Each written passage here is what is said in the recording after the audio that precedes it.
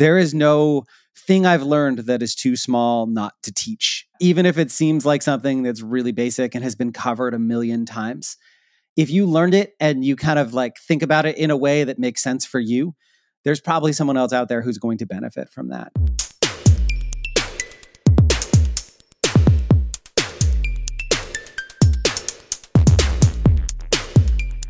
Hello, everybody. Welcome to the Stack Overflow podcast.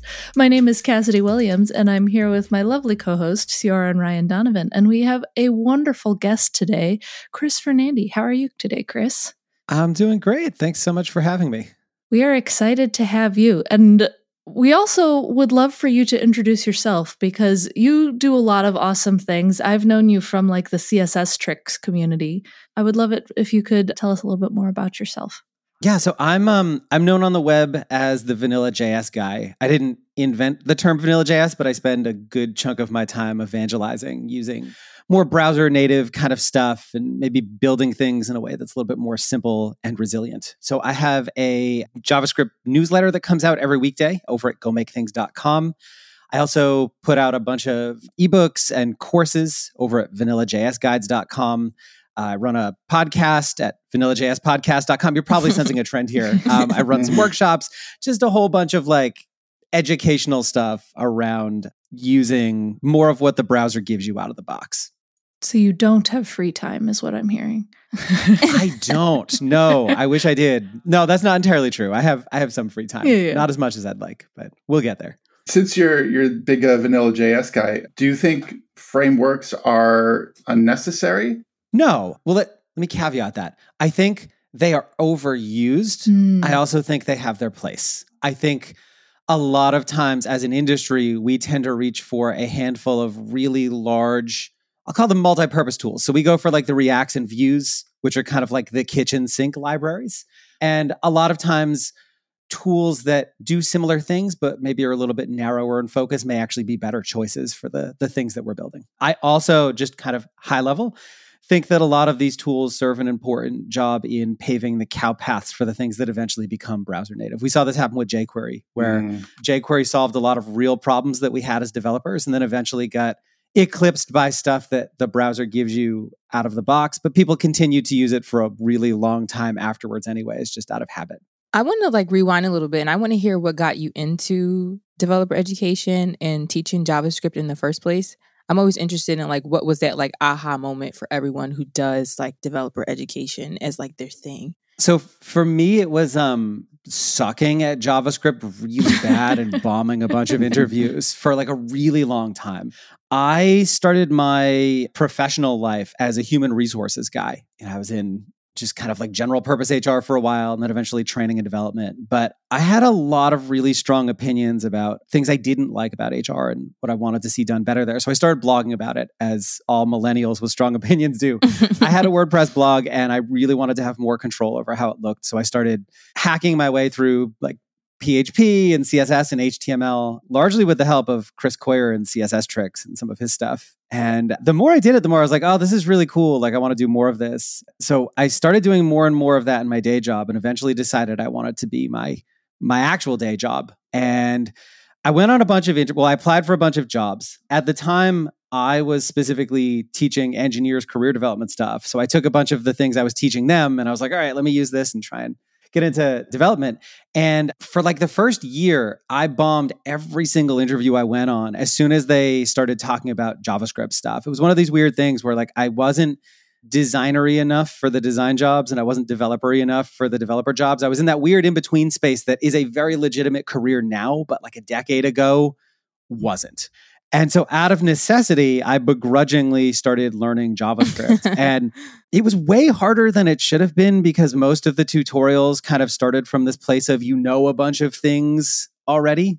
I found that really frustrating. So after I somehow figured some of this stuff out, mostly honestly by taking like jQuery things, because jQuery has amazing documentation, and reverse engineering them into like browser native JavaScript, I was like, all right, let me write about this. So if someone else like needs to figure this out, it's there. And it kind of took off from there. Like the articles on how to do jQuery thing without jQuery were getting more traffic than anything else on my site. And after a while, I was like, oh, maybe I should like really just focus on that because nobody cares about any of my like musings on the new Pixar movie, but they seem to really like this JavaScript stuff. And so it just kind of took off from there. How did you kind of find your teaching style or like what you believe is, I like to always hear too, what people think makes good developer educational content. Is this something that you just like naturally were good at? Or is it something that, as someone who struggled with learning JavaScript, did you just do, this is what I wish I had when I was learning? Yeah, I want to hear more about that.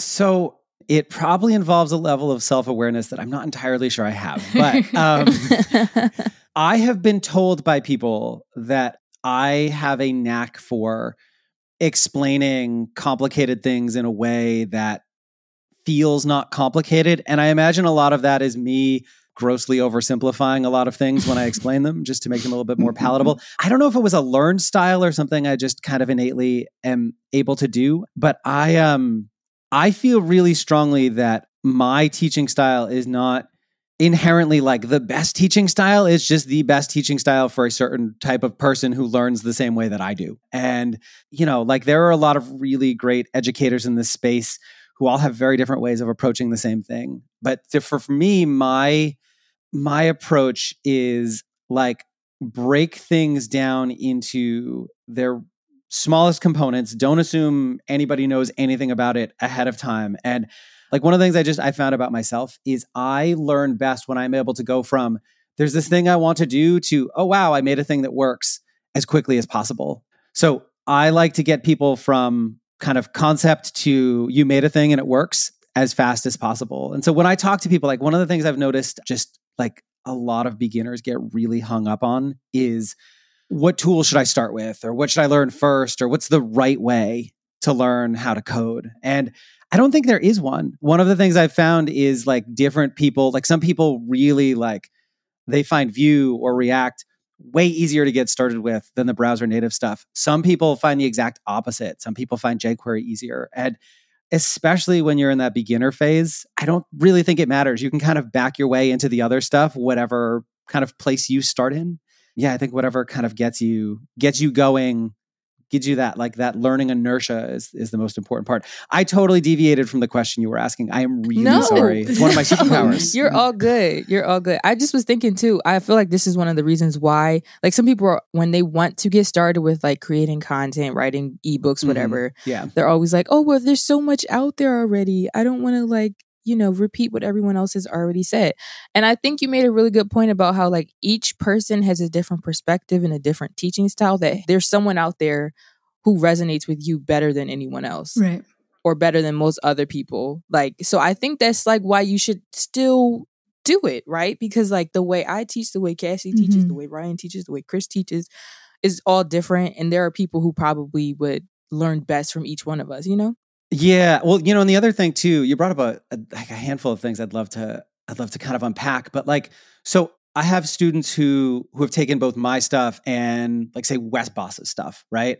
And we cover a lot of the same topics, but we have really different approaches to the same material. Like Wes tends to be really animated and exciting, and he's very video focused. And I'm much more like written, and like I'm not going to go off in a bunch of different directions. I really like to kind of like narrow in on one thing.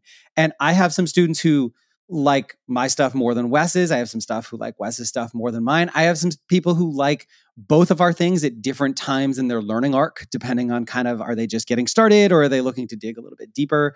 And you're also going to have a bunch of people who haven't heard of person you think is a big name in the industry, and they'll stumble upon your thing and it'll be really helpful. And so, along those lines, one of the things that really kind of helped me get going was there is no thing I've learned that is too small not to teach. Even if it seems like something that's really basic and has been covered a million times, if you learned it and you kind of like think about it in a way that makes sense for you, there's probably someone else out there who's going to benefit from that.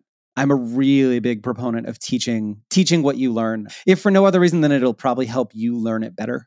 I found for me the kind of the biggest like aha moments in learning something new as a developer come from when I try to teach it, because it forces me to really understand how it works so that I can explain it in the most plain way possible. I have literally built a career off of that. There've been times where I've like try to look up a problem that I have and I find my own question on Stack Overflow. And I'm just like, oh, well, here we are. And I have an answer. Yeah. That's always amazing when that happens. When you Google something and find yourself. I love it. Yeah. And then you're just like, well, still has a problem. It's memory now. So one thing I've been thinking about a lot, I'm still pretty early on in my career. So I think like my whole thing has been, I'm still a beginner. So I really understand the perspective of people who are new and don't know what's going on. So that helps me to teach things to them better. And I think if you can teach beginners, you can teach anybody. But one thing that I keep hearing is that over time, you start to lose that. The more expertise you gain with a certain technology, you start to miss out on like the nuance that you know that beginners don't know. And so I've been thinking about this a lot. It's like me jumping ahead like 5 years. I always wonder, what am I going to do when I get to that point where like I'm an expert in GraphQL or JavaScript now? Not an expert, but like know a lot more than beginners do. And so you start to have blind spots about like what beginners do and don't understand. So if you have any tips as far as like getting over that, I literally was thinking about sending out a tweet asking people like later on today about that because it's something I think about a lot. So there's an official name for that too. It's called the expert's dilemma, where you totally forget what it's like to be in that beginner spot. So the trick is to never get good at anything, and then you'll never have to wow, I'm on worry the right about that. track. But barring maybe that's the wrong lesson. barring that, one of the things I've found honestly helps me is I have not tried to aggressively like level up my. This is the wrong way to phrase this. It makes it sound like I'm not trying to teach my students, but like I have never tried to upshift into like, okay, I'm working with like expert developers now. I am constantly interacting with folks who are kind of that early career coming in from design or just coming in like brand new to development. And so it doesn't completely insulate you from that. But I find that the more I interact with people who are early career, the more it keeps kind of those assumptions in check for me, because if I say something that, you know, is kind of that like, oh, I've internalized this so much, I forget that all people don't know it. There's a really good chance someone is going to be like, what the heck is that? And then I can back up and be like, oh yeah, let me explain that. Sorry. And so interacting with early career developers a lot, whether it's mentoring or in like my case, I have a Slack community where I'm constantly chatting with folks and getting asked questions about things is really, really helpful. You know, if you don't have access to those kinds of things, obviously like answering questions on Stack Overflow and seeing the kinds of things people are talking about is really helpful.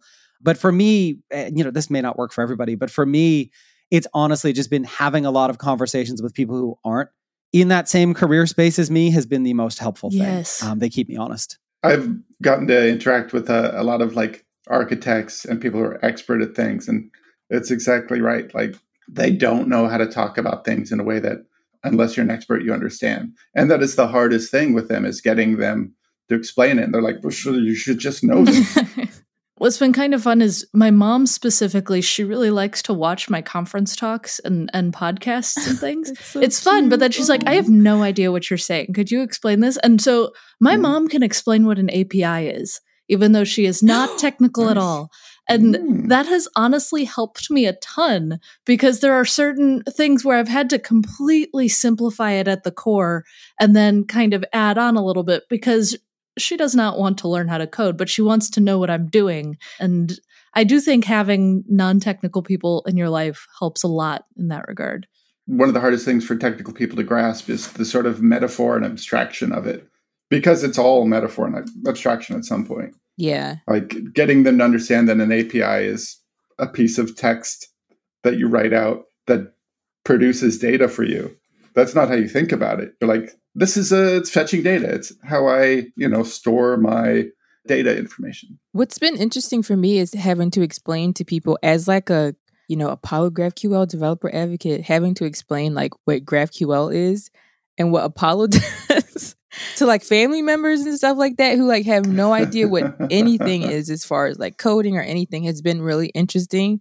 I don't know if my explanation is there yet, but I always consider it a win when I like explain something that's like complex to someone who has like no idea what anything is, like, NFTs and the crypto and all that kind of stuff is relatively popular now.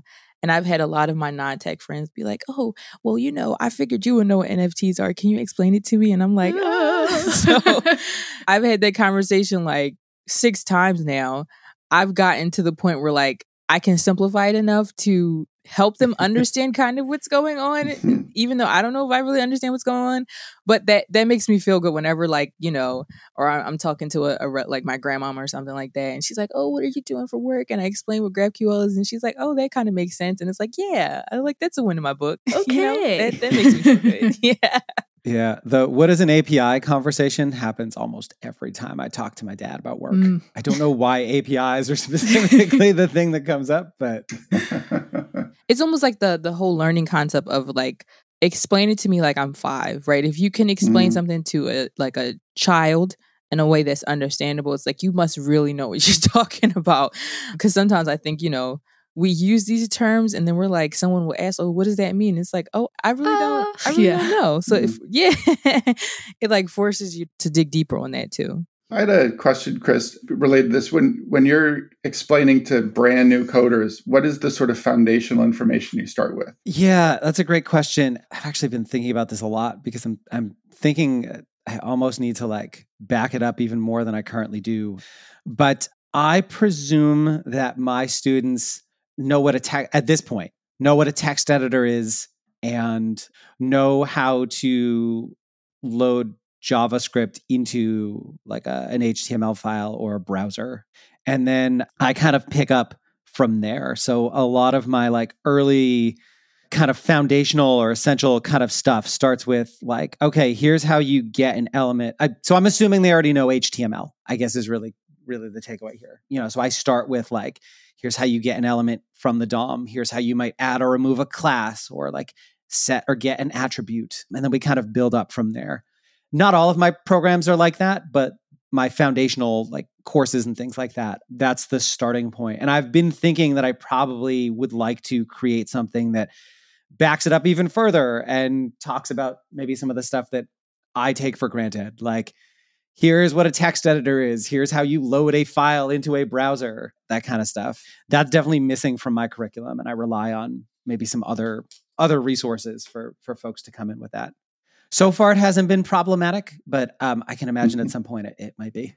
I always think about where do we draw the line with like assume no prior knowledge? Because if you really assume no prior knowledge, your article or your lesson or whatever would be super incredibly long. Yeah. I kind of want to have like a free, like, if you've never done anything related to web development at all, like start here kind of thing, so that the people who then hit my JavaScript courses have kind of that bare minimum foundational knowledge, but I'm not having to reteach it over and over again. But up to this point, I've relied on the fact that there are a lot of really great resources out there that teach some of that stuff already. Yeah, that is a really good point though, right? Like where do you draw the line? I think it probably varies from person to person and like depending on who your audience is or who you're trying to like talk to. Yeah, I think with any sort of developer content you're putting out there, you need to have some sort of baseline assumed knowledge. Like on the blog, we have to assume that everybody has some programming ability. Yeah. We can't say, when you're programming, here's what debugging is. And it's like, everybody knows this already. Well, speaking of drawing the line, I'm going to draw the line at the end of this podcast. Chris, thank you so much. I'd love to give a lifeboat. A lifeboat is a question on Stack Overflow that has an answer score of 20 or more to a question score of -3 or less, and it goes on to receive a score of 3 or more. And so the question is how to read number of lines in a Fortran from a text file. I did not know people were still using Fortran, but hey, that is the top one, and we'll share it in the show notes. I've been Cassidy Williams. You can find me at Cassidoo, Cassidoo, on most things. I'm Ryan Donovan. I'm the editor of the blog and the newsletter here at Stack Overflow. You can find me on Twitter at rthordonovan. And if you have a great idea for a blog post, please email me at pitches@stackoverflow.com. And I'm Ciora Ford. I'm a developer advocate at Apollo GraphQL. And you can find me on Twitter. My username there is @Ceoreo. That's CEEOREO_. And I'm Chris Ferdinandi. You can find me at gomakethings.com. And if you enjoyed our chat, gomakethings.com/overflow. We'll have a bunch of resources related to this conversation. Nice. Got that redirect going.